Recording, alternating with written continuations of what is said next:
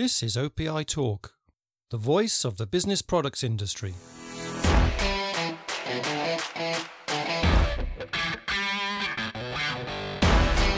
Hello, I'm Andy Braithwaite and welcome to this episode of OPI Talk. I'm here today with Mike Gentili, a man that needs very little introduction in the office products world.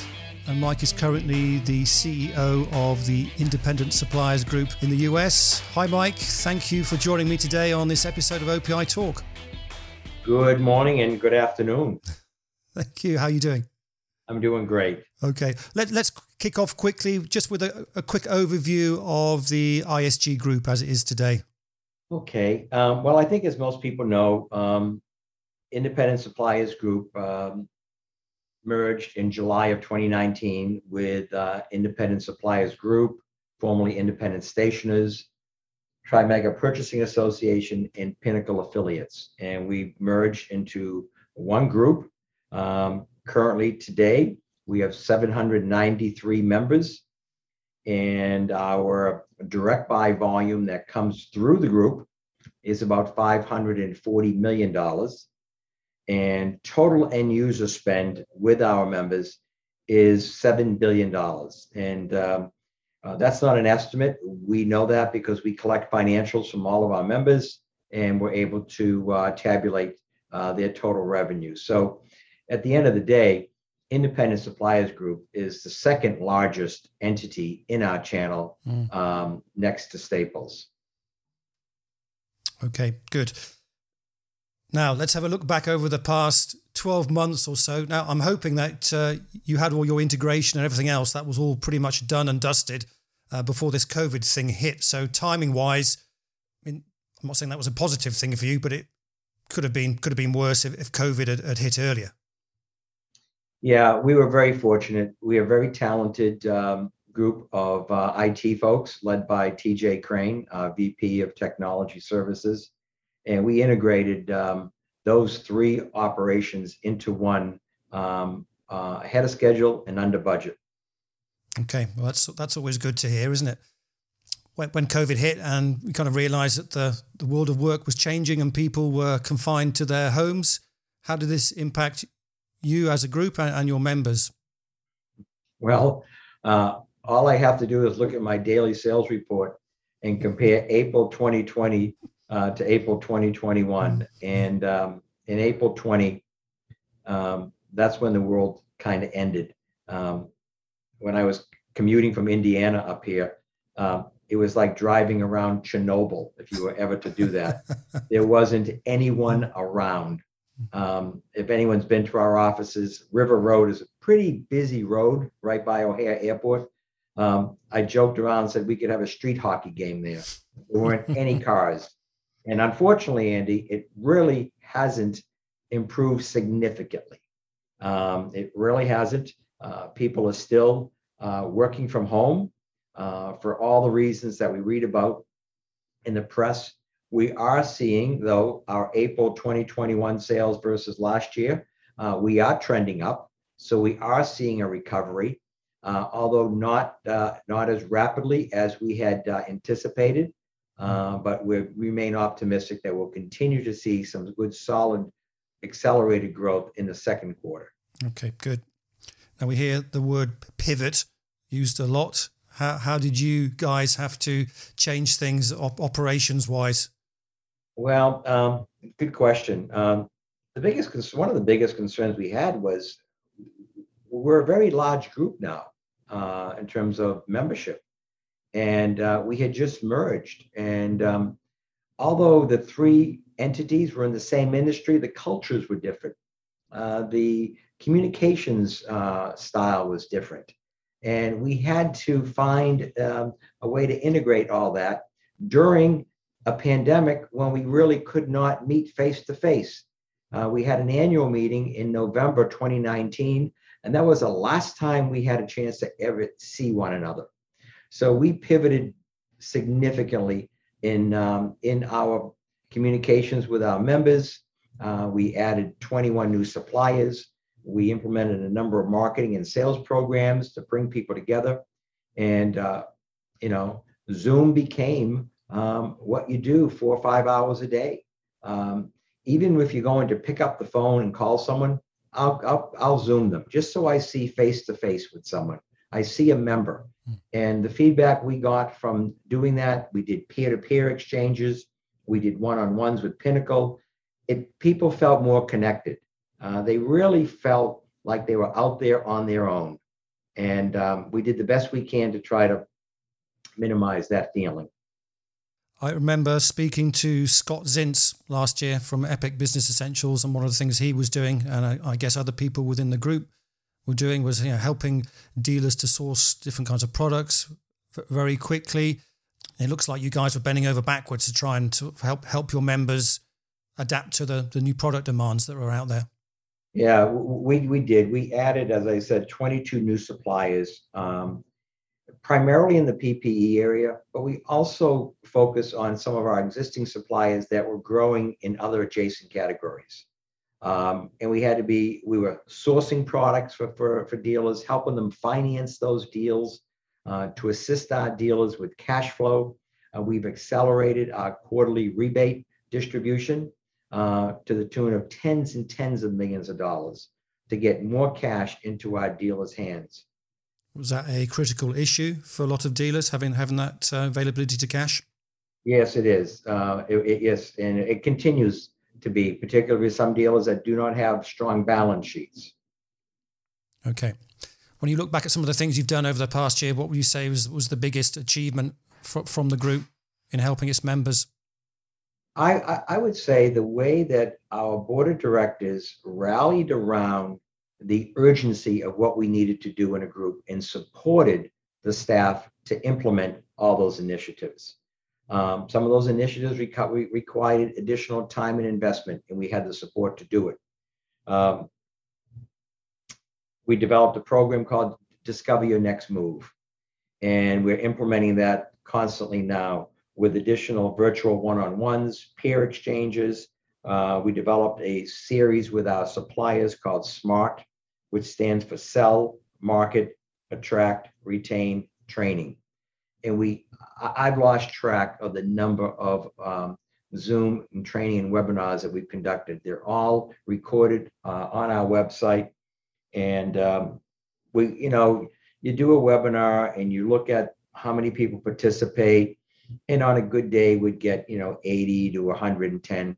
When we were running these series, and we continue to, we're getting over 250, which I'm encouraged. And people aren't sitting around just watching Zoom. They're actually out there selling product. And that's what is encouraging us, Okay, good. One of the reasons I invited you onto this podcast was the announcement that Industry Week has been confirmed for November this year. So that must be a relief, actually, finalizing those dates and get everything done and dusted on that. Yeah, they say the third time is a charm, and we hope it truly is, Andy. And I just reviewed an ad that we're putting in OPI, a save the date ad soon, and that'll be the meeting will be on November 7th to November 12th, and it'll be at the Orlando World Center Marriott in Orlando, Florida. What do you think will be some of the highlights in store for attendees at Industry Week? I think probably the most anticipated event will be the opening evening cocktail party. Tell me more.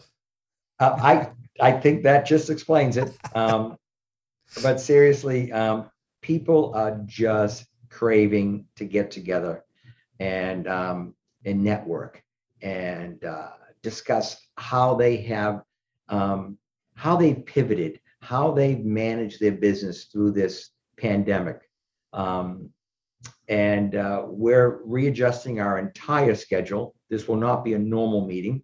We're going to have more face-to-face one-on-one sessions with dealers and dealers talking to dealers, and fewer people telling people what they should be doing.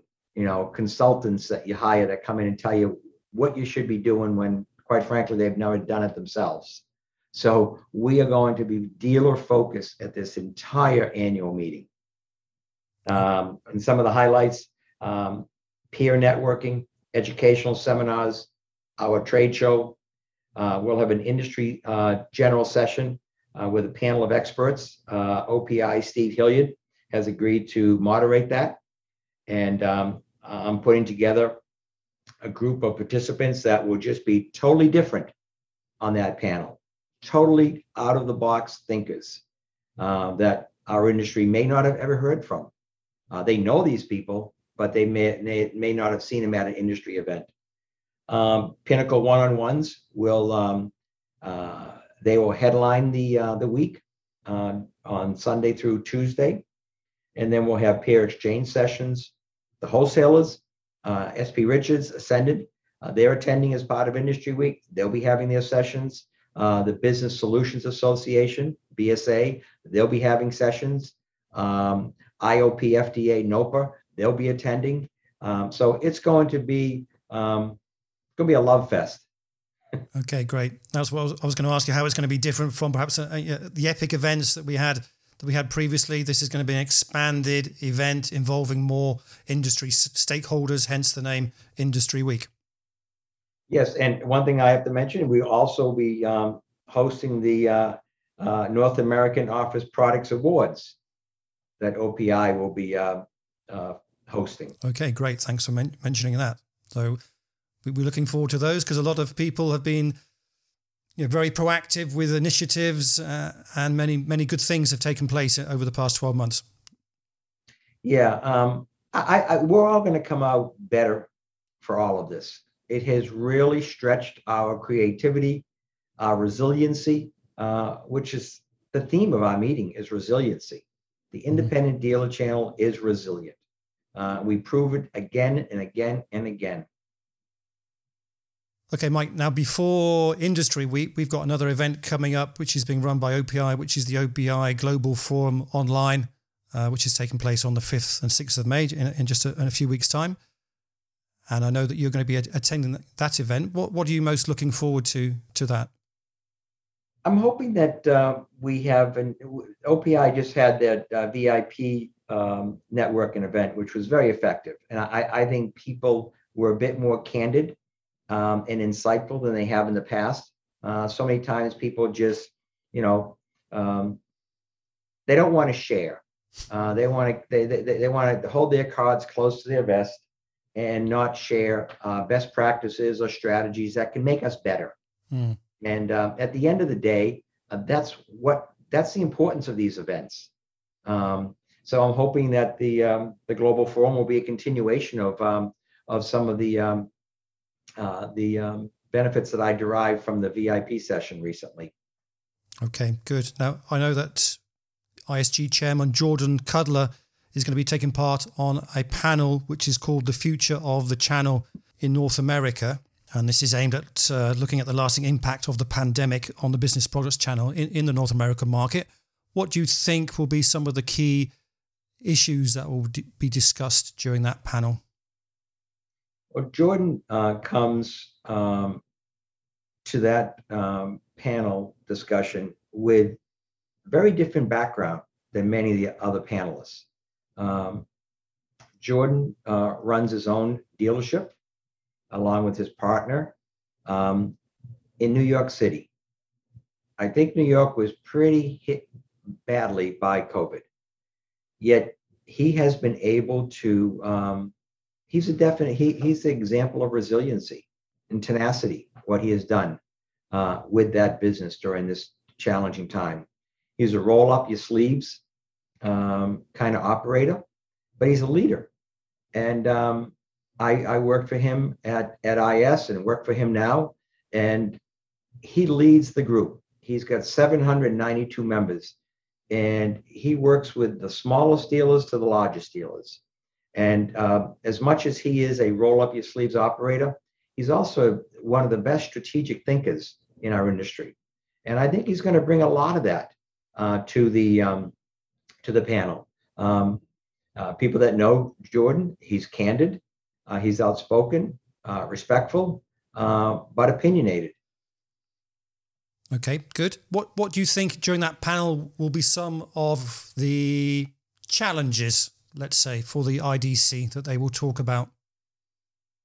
Well, and I'm sensitive to it that some of the panelists will not be as forthright in some of their internal strategies or directions.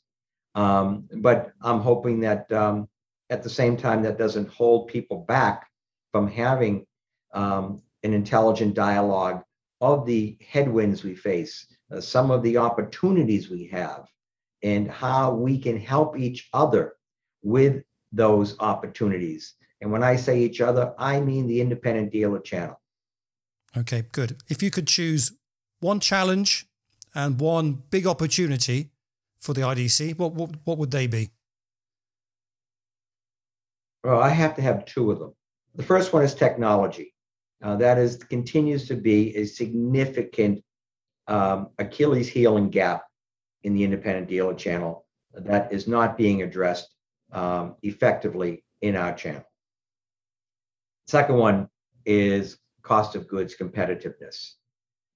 Manufacturers really have to look at the independent dealer channel and invest more into it with more competitive cost of goods. And what do you think is the biggest opportunity for the IDC? Well, in the short term, it's continuing to evolve and meet the customer needs as our economy is coming back from a devastating low level. And at the same time, being able to invest in their businesses so they can meet the challenges of the future, meaning more efficient supply chains, better logistics, and enhanced technology. You've been a great contributor to OPI over the years. I was looking back to a final word that you did in 2017. And the crux of that was, let's eliminate the redundancies that are in our channel. That was 4 years ago. Are we there yet? And to what extent is that an issue that needs to be taken by the horns and sorted out once and for all? Yeah, we're not there yet, Andy, and it's for many reasons, and we're all guilty of this. We all say we need change, but then we say, well, we need change, but I don't want to change myself. Until you have to, you have a health issue, you have to make a change. You've got a job issue, you have to make a change. So people change many times out of necessity and not really out of want, more out of need. And but I think this industry is significantly approaching a crossroads where you're going to have to change because of the continued uncertainty in our channel with our big box competitors, meaning Staples and Depot, and with Amazon's continued push into the mid-market, consolidation of manufacturers. And I think that's going to force people to think differently and change. And maybe they will really think out of the box and say, okay, what can we do to truly eliminate redundancies? And at the end of the day, and this is what I get paid to do, at the end of the day, allow the independent dealer to be more competitive on the street so they can compete against Staples, Depot, and Amazon. Okay, great. Well, let's hope some of the meetings that take place this year help to resolve some of those issues. I'm confident that that the right people are becoming more and more open-minded as to that change that's needed. Okay, good. Well, Mike, I think we're out of time, so just remains for me to say thank you very much for joining me today on this episode of OPI Talk, and it was a pleasure having you as our guest. Great, and I look forward to seeing you in Orlando. I certainly hope so. If you have got this far, then thank you for listening to this episode of OPI Talk. Please check out our website, opi.net, for news, interviews, analysis, and much more from the business products world. We've also got a great app that you can download from the App Store or Google Play. Just search for OPI Magazine. And we hope you will join us again soon for another episode of OPI Talk.